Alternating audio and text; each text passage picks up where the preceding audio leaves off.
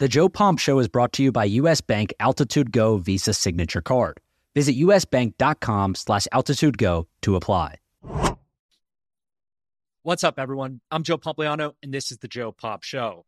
Hope everyone's having a great week so far, and thank you again for joining me today. Let's start with the obvious, some housekeeping stuff. If you are listening to this podcast on a podcast feed, make sure to subscribe to my channel so you get the episodes automatically downloaded in your queue. Please leave me a 5-star review telling me what I've been doing well, what I can be doing a little bit better if you haven't done that already. And good news, I'll also be uploading these videos to YouTube starting with this episode. So if you guys want to watch video of these episodes, go to my YouTube channel at Joe Pompliano. You'll be able to see all of the videos there. But let's get into it because we have a lot to talk about today. We're going to be talking about three things. We're going to start things off with the NBA. I want to talk a little bit about the All-Star game, but more importantly, where the NBA is headed under the direction of Adam Silver as the commissioner. So we'll start with that. Number two, we're going to be talking some college football. Some news came out this week about the new alignment and the new structure of the college football 12-team playoffs starting next year. So I want to get into that. But more importantly, some details were swept under the rug, and an update has been provided about Florida State potentially leaving the ACC and what this could mean for the future of conference realignment across the college football landscape. And last but not least, we're going to be talking baseball. Nike and Fanatics are getting a lot of heat for their recent updated Major League Baseball jerseys from fans, from players, from the media, and everyone else in between. So I'm going to talk you guys through that partnership, including why it's happening the way that it's happening. I think you guys are really going to enjoy this episode, so let's get right into it. All right, let's start with the NBA. So everyone saw what happened with the All-Star game. You've probably read about it. You've listened to podcasts about it. You've heard it on TV over the last number of days.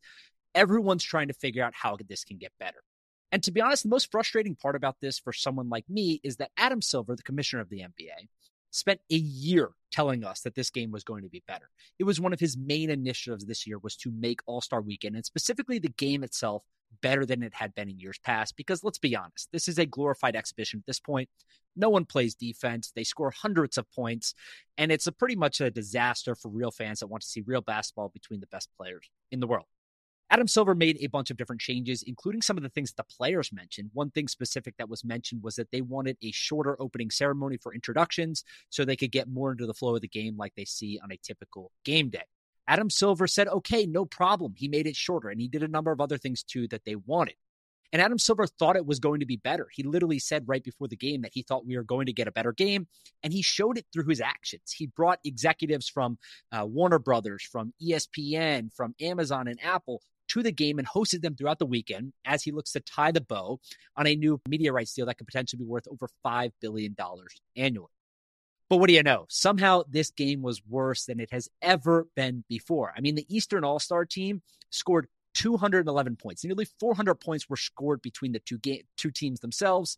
There were virtually no free throws shot because there were no fouls. And it was just an absolute disaster from a defensive perspective. So much so that I want to read you guys exactly what Adam Silver said after the game. He went to go hand the trophy to the Eastern Conference All-Stars, and he said, Eastern Conference All-Stars, you guys scored more points than anyone else. Well, congratulations. Literally, that's what he said. So he was not happy about the outcome of this. And in the days that have followed, everyone seems to have an opinion about how we can fix the All-Star game. You guys have probably heard solutions that revolve around maybe giving the winning team home court advantage in the NBA Finals, or maybe we should incentivize the players, not through home court advantage, but through monetary pay and increase in salary. And that could come in the form of maybe $500,000 for the winning team, like they do for the in-season tournament. But to me, this deterioration that we've seen through the All-Star game over the years speaks more about the direction and the divide of the NBA between their off-the-court success and the on-court product. And I'll explain what I mean. Adam Silver, when you really think about it, is the only commissioner in sports that is universally loved by pretty much everyone. We're talking about the media likes him. Fans like him. Players like him. Owners like him. Hell, I like him. He's a great guy. He's a really nice guy. And he seems to always do everything that's in the best interest of everyone. But when you really think about a commissioner, and it's not normal, if you think about Roger Goodell, Rob Manfred, Gary Bettman, these commissioners across, I don't care if we want to talk about the NFL, MLB, NHL, whatever.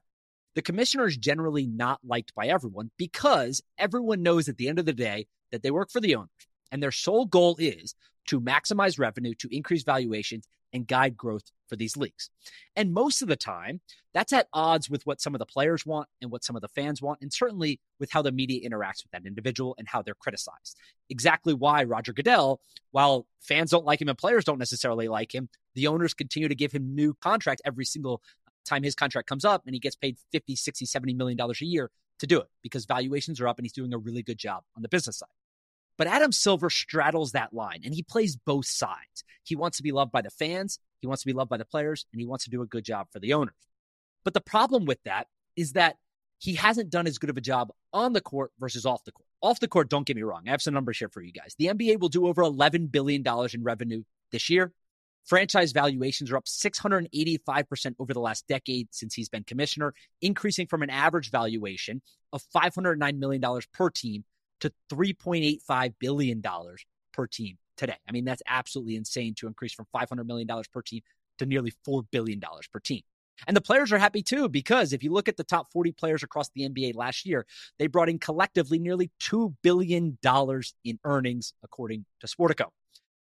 But on the court, it's a completely different story for fans and people that want to watch competitive basketball. I mean, the game has drastically changed over the last decade. If you look at point totals, NBA teams are scoring an average of 115.6 points per game today compared to 101 points per game in 2013, over the last decade since Adam Silver has been commissioner.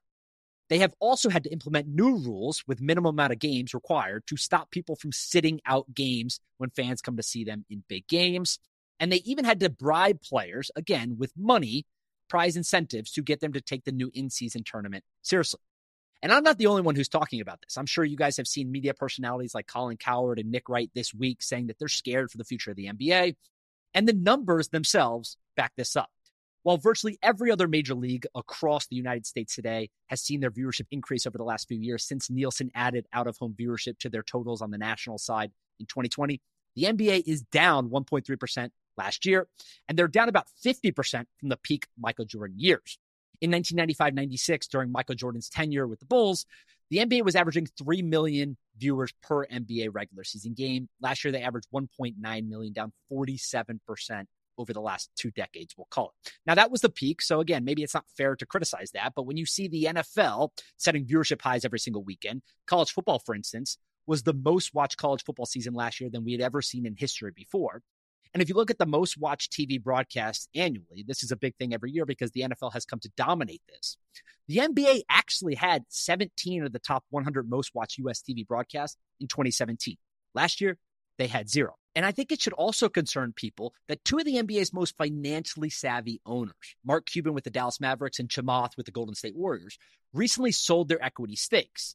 And they should especially be concerned because Mark Cuban specifically cited the new media rights deal. That's going to be a little bit shorter, but he also said that he's more concerned about the next one. He said on the All the Smoke podcast, he said, this next media rights deal will be good, but I'm more worried about the one after that. Now, the reason I bring this up is not to alarm you, but I want to talk about it because Adam Silver is finalizing a contract extension to remain as commissioner of the NBA through 2030. Now, don't get me wrong.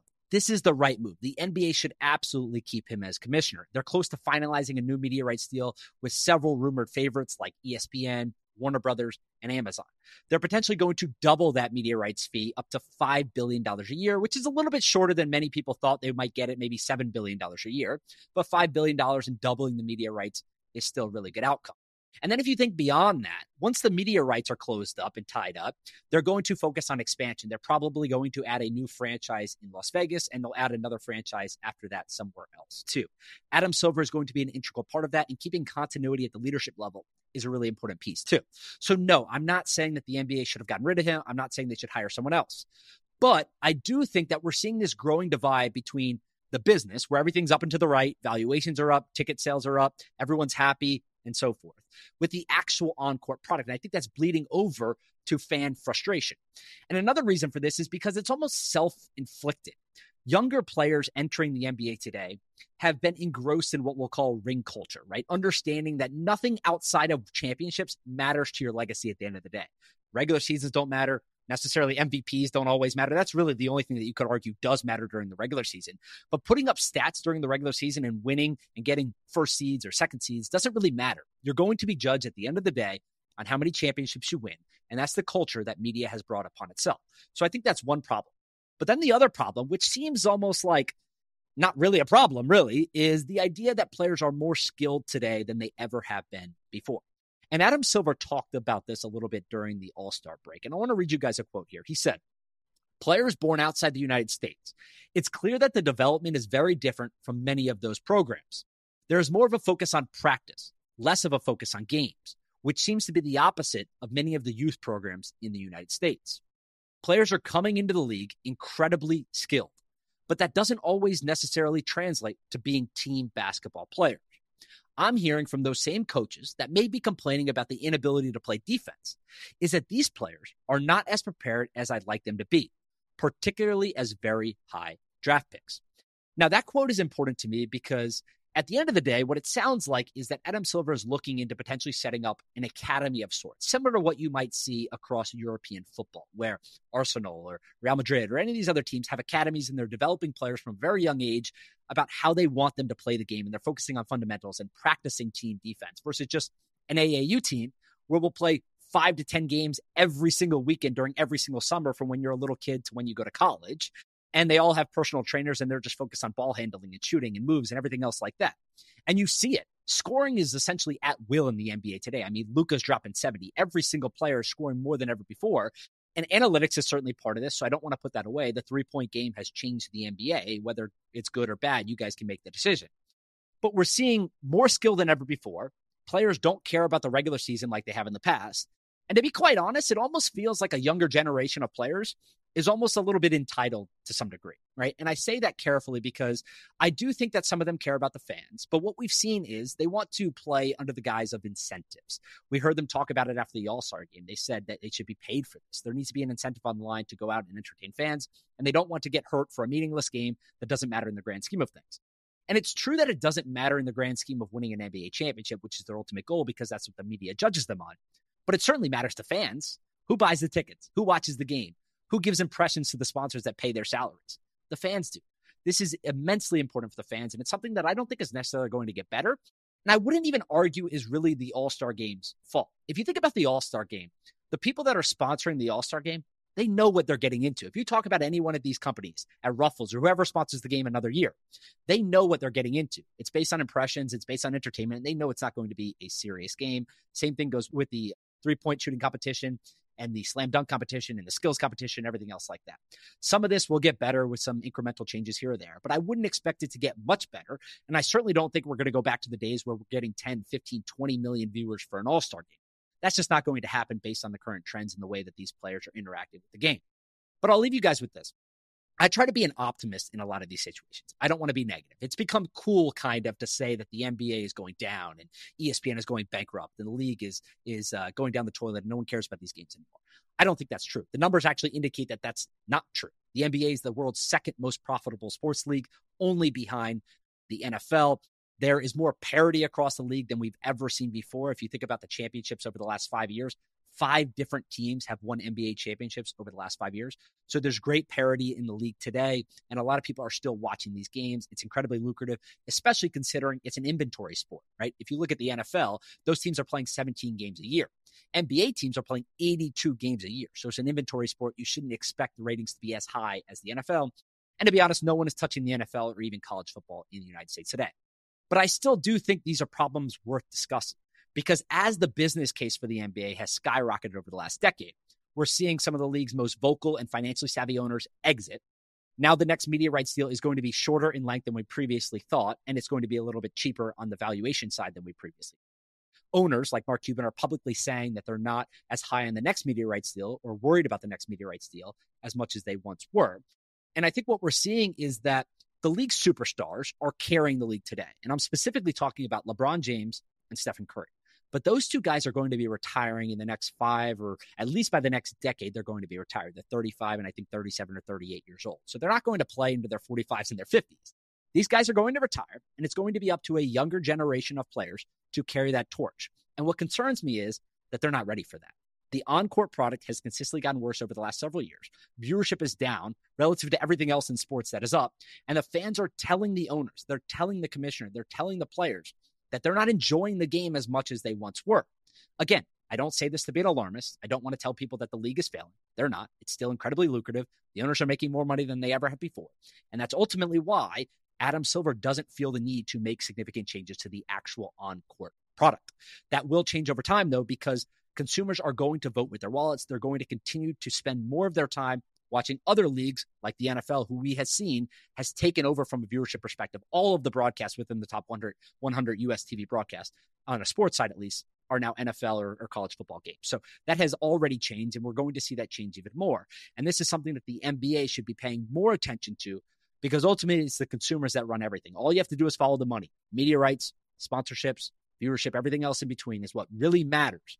And if the on-court product continues to get worse, eventually it's going to impact the off-court business decisions that the NBA has seen over the last few years. And quite frankly, the success that they've seen as well. This episode is brought to you by US Bank. Winter can be a drag. Thankfully, we have sports to get us through the early part of the year. If you ask me, nothing goes together quite like food and sports, especially this time of year. I mean, we got football on, college and pro hoops, hockey. So let's just say I may be plopped down on my couch until the temperature hits the 80s again. And the US Bank Altitude Go Visa Signature Card provides the perfect way to earn rewards. Whether you're watching your team with other super fans at a local eatery or in the comfort of your own living room. I know me personally, there's nothing better than ordering wings, sitting on my own couch, and watching sports. You can earn 4 times points when you dine out or have food delivered. I mean, those wings do sound pretty damn good. Plus, earn 2 times points at grocery stores. Maybe you want to cook the wings yourself. And if you're willing to brave the elements, even getting to the game can be rewarding, as you'll earn 2 times points at gas stations and EV charging stations. So go to usbank.com/altitudego to learn more about how you can earn 20,000 bonus points worth $200 if you spend $1,000 in the first 90 days of opening your account. Score big with the US Bank Altitude Go Visa Signature Card. Visit usbank.com/altitudego to apply and live every day your way. Limited time offer. The creditor and issue of this card is US Bank National Association, pursuant to a license from Visa USA Incorporated. Some restrictions may apply. All right, that's enough about the NBA, though. I want to talk about college football. We've talked about college football a little bit over the past few shows here, but some new news happened this week that you guys may have heard about, but you probably haven't looked at the implications of it on the conference side. And what I'm talking about is the college football playoff. So when the college football playoff was implemented a few years ago and they decided to go from 4 teams to 12 teams, it was ultimately decided that it would be a 6+6 model. That means that 6 conference championships would get automatic bids into the 12-team playoff, and then the remaining 6 spots would come from automatic qualifying bids. So essentially what would happen is the top 6 ranked conference championships would get in, and then they would pick 6 other teams that were higher ranked in the polls. And what that meant was that the Power Fives essentially were going to always get a slot. Whoever won a Power 5 conference, we're talking ACC, SEC, Big 10, Big 12, and Pac-12. And then one of the group of 5s would also get a spot, whoever's the highest ranked, and the rest would be filled out from, multiple SEC teams, Big 10 teams, et cetera. You guys get the point.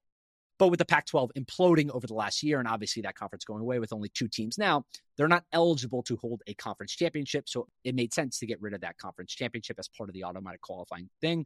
And the playoff committee ended up voting on this over the last week, and they changed it from a 6+6 model to a 5+7 model. That's all great. I think it makes a lot of sense. If you're the Pac-12, you weren't going to be getting in anyways. So now you opened up a door for one of those 2 teams to potentially get in anyways, and that's why they ended up voting for it. And at the end of the day, there's still going to be a slot that all of the group of 5 teams are going to be going for as well. So no arguments there. We still have a lot to figure out with the college football playoff. Financials, revenue sharing, voting, all of that stuff is still up in the air. I do think it's going to get figured out. There's an offer from ESPN on the table for $1.3 billion a year to broadcast this 12-team playoff, 11 games a year, incredibly lucrative. That's about $115, $120 million per game per year, which again is roughly equal to what the NFL got in return from Peacock for their exclusive NFL playoff game. So it's a great deal for the college football playoff. I think it's a good deal for ESPN too, because they're locking up some premium rights. But more importantly, I want to talk about this because one of the more important issues from this past week got swept under the rug. And I'm specifically talking about Florida State. So anyone that has followed college football over the last few years knows that there's been immense movement on the conference realignment side.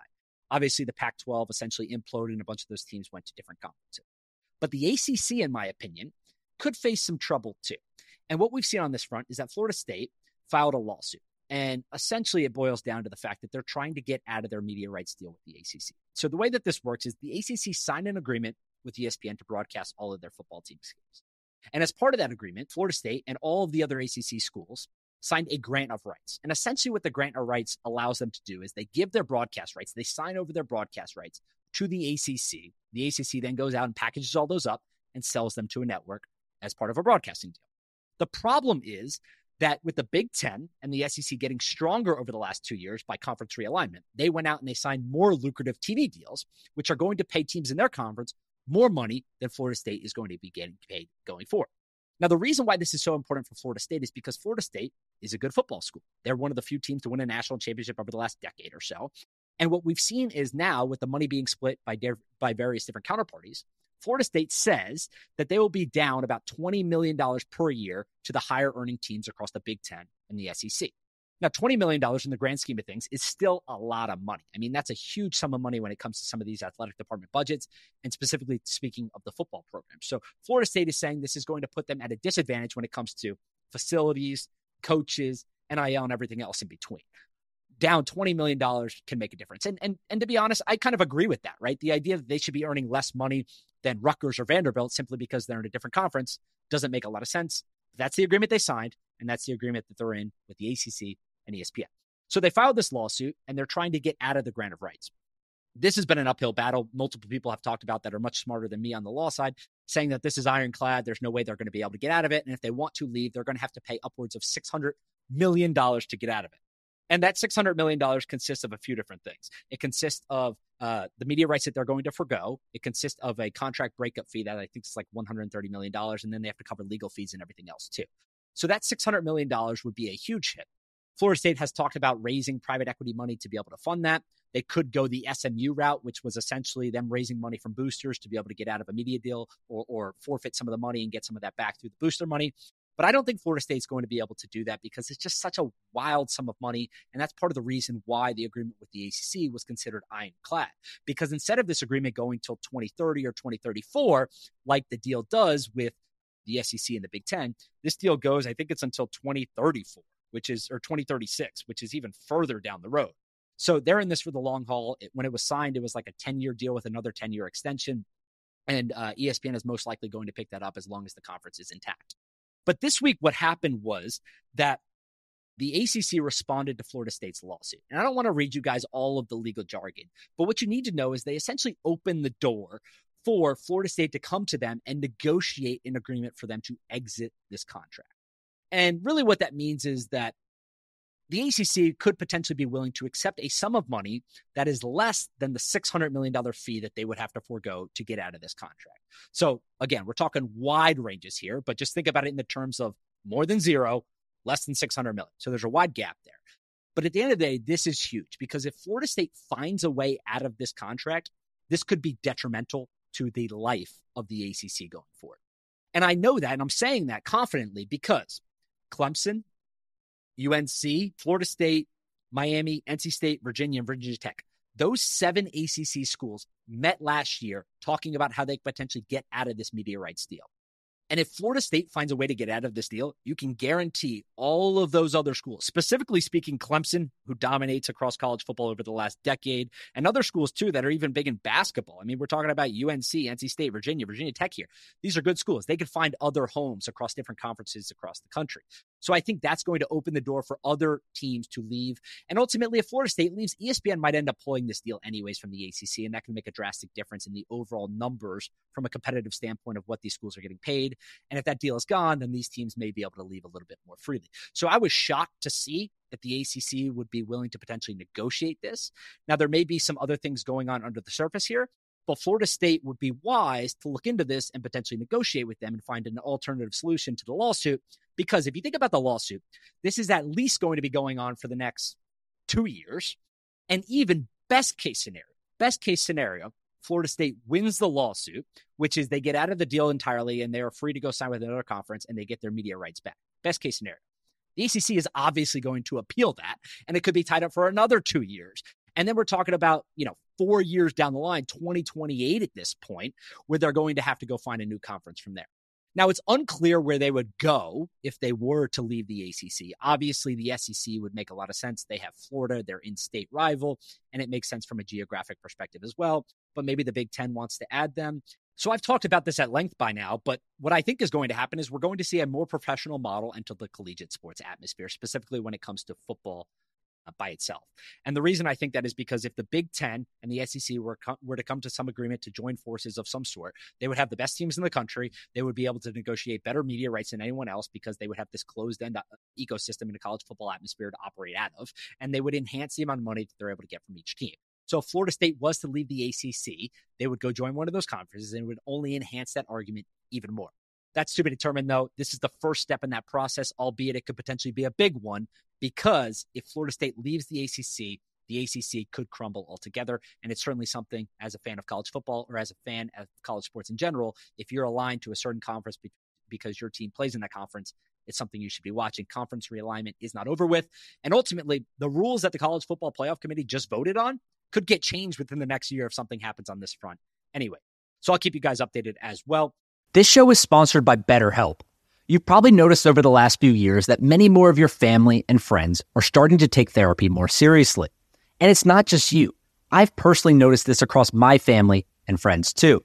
And I think the major reason for this is that they've now noticed that therapy isn't just for those who have experienced major trauma.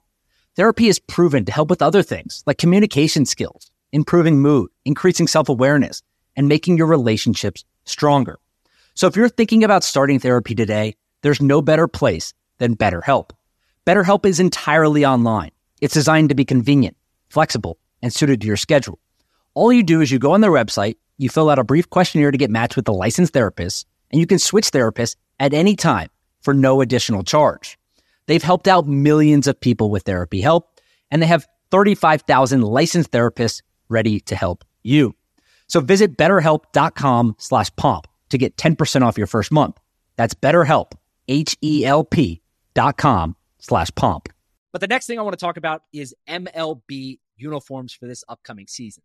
If you're a fan of baseball or really sports in general, you've probably seen the news over the last few weeks that the jerseys that they're going to be wearing across Major League Baseball this year, the uniforms in general, tops and bottoms, players are very unhappy with these uniforms. Most of the complaints revolve around the jerseys themselves. The logos on the back have been dropped down, so the MLB logo is now below the neckline. It's closer to the name. The wording, the lettering on the name itself, on the last name, has gotten significantly smaller, and the numbers have gotten bigger. The name is also more arched now. And you guys have seen the pictures. I don't need to show them to you again. It looks silly. There are many, many, many, many players complaining about this. Not only the coloring, not only the numbers, not only the names. They're complaining about the pants, saying that they're lighter than normal. They're saying the coloring is off for the Cubs uniforms and others too. And there's been no good news. Now, Major League Baseball has been trying to do damage control on this over the last few weeks. Specifically speaking, they released a press release saying that they are going to look into it, and they also included quotes from specific players. And I want to read you these quotes, and then I'll tell you why I want to read them to you. The first quote was from Nolan Arenado from the St. Louis Cardinals. He said, "The Nike Vapor Premier jersey is soft, light, and comfortable. It's almost like wearing my favorite shirt out on the field, and it's so easy to move around it." The next quote came from Adley Rutschman from the Baltimore Orioles. He said, "The jerseys this season are much more breathable, with vents on the numbers and better airflow all around. It's really going to make a difference during those hot summer games when I'm in full gear." And the last quote came from Ronald Acuna Jr. He said, "These new uniforms fit better and feel lighter. I play fast and want to wear something that won't pull when I'm running. Feeling free in the jersey is the best feeling in the world." And the reason I wanted to read you those quotes is because I'm almost entirely certain that they're made up. I do not think that those players came up on those quotes by themselves. And that's not to say that every PR quote isn't given by someone else and then signed off by the players. I get it. They sign off on a lot of these quotes. But if you're going to put quotes to players' names, one, find some players that aren't sponsored by Nike. All of these guys are sponsored by Nike, but also make them a little bit more believable. In no sense does anyone believe that those three quotes were actually said by the players themselves, and they actually believe them. No, they're Nike-sponsored athletes, and they were given those quotes and signed off on those quotes. So I think that was kind of a waste of time, to be quite frankly, that they released that press release. But I want to explain to you guys exactly what happened here, because everyone is just giving Fanatics a hard time. And I'm not saying that Fanatics doesn't deserve a hard time, but let's rewind a few years. A few years ago, Nike signed a deal with Major League Baseball in cahoots, in conjunction with Fanatics. And they were going to design and manufacture the official on-field uniforms for Major League Baseball going forward in a 10-year deal worth about $1 billion, a little bit over $1 billion. And the way this was going to work was that Nike was going to design the jerseys. These jerseys have been tested before. They were going to design the jerseys. And then Fanatics was actually going to manufacture the jerseys and deliver them to the players and the teams. Now, Fanatics isn't doing this in their own factory. They bought the Majestic factory, who was making these jerseys beforehand. So theoretically, nothing really changed, I guess you could say, but the jerseys have obviously changed. Now, part of this, Nike deserves the blame because the design of the jerseys is significantly different than we have seen in the past. Now, there is precedent for this. I think it was 2006, the last time Major League Baseball had an overhaul of its uniforms. Players complained about them, fans complained about them. This is not necessarily new, and it's to be expected to some degree. But what I do think is happening here is that the lights are getting blinded a little bit because almost everyone you know in sports is in bed with Fanatics. Now, I've talked about this at length before on this podcast, the newsletter, on social media. It's been an incredibly smart move by Michael Rubin at Fanatics and the Fanatics business in general. They've given equity in lieu sometimes of extra money with these leagues through their partnerships to give them equity in the businesses. And what we've seen now is there's a list of different leagues: the NFL, MLB, NBA, NHL, MLS, the NFL Players Association, MLB Players Association, and the NBA Players Association. All of those leagues and their Players Association own equity in Fanatics. And it was reported by Forbes last year that when you add up all of those entities, their stakes are collectively worth more than $5 billion in equity value in Fanatics. So they've created this win-win situation where the more merchandise they sell through their partnership with Fanatics, the more money the leagues and the Players Association makes. They're double dipping. It's literally the oldest trick in the book. So it's very smart, very intelligent. I get it. You're aligning your incentives and you're going out to make more money. But what happens now is that when problems like this arise, it almost takes this internal look and feel where now the MLB has to go internal and figure out what exactly is happening and fix it before everyone complains even further about this. So I do think some changes are going to be happening. I would expect that the design will change a little bit and the uniforms will be better by opening day. And the reason I think that is because fans are pissed and they're not going to pay $450 for an official uniform that looks like crap. So expect some of this stuff to change. Again, it's smart by Fanatics to get in business with all these leagues. It's, in some cases, smart by the leagues to get in business with Fanatics because that business has grown a lot over the years. Michael Rubin has made everyone a lot of money, but the uniforms are not good. They look terrible. The players hate them. The fans hate them, and they're going to be changing before opening day. I can almost guarantee you that the design will change a little bit and the quality of the product will change as well. This is not simply a Fanatics problem. It's not simply a Nike problem. It's them being in business together and not making uniforms that are good enough for baseball players and baseball fans this year and the years going forward. All right, everyone, that's it for today. I hope you enjoyed this podcast and learned something new. If you're new to the channel, please make sure to subscribe to the podcast feed and leave me a 5-star review telling me what you enjoyed, what you want to hear more about, what I can be doing better, and so forth. Otherwise, I hope everyone has a great day, and we'll talk later this week.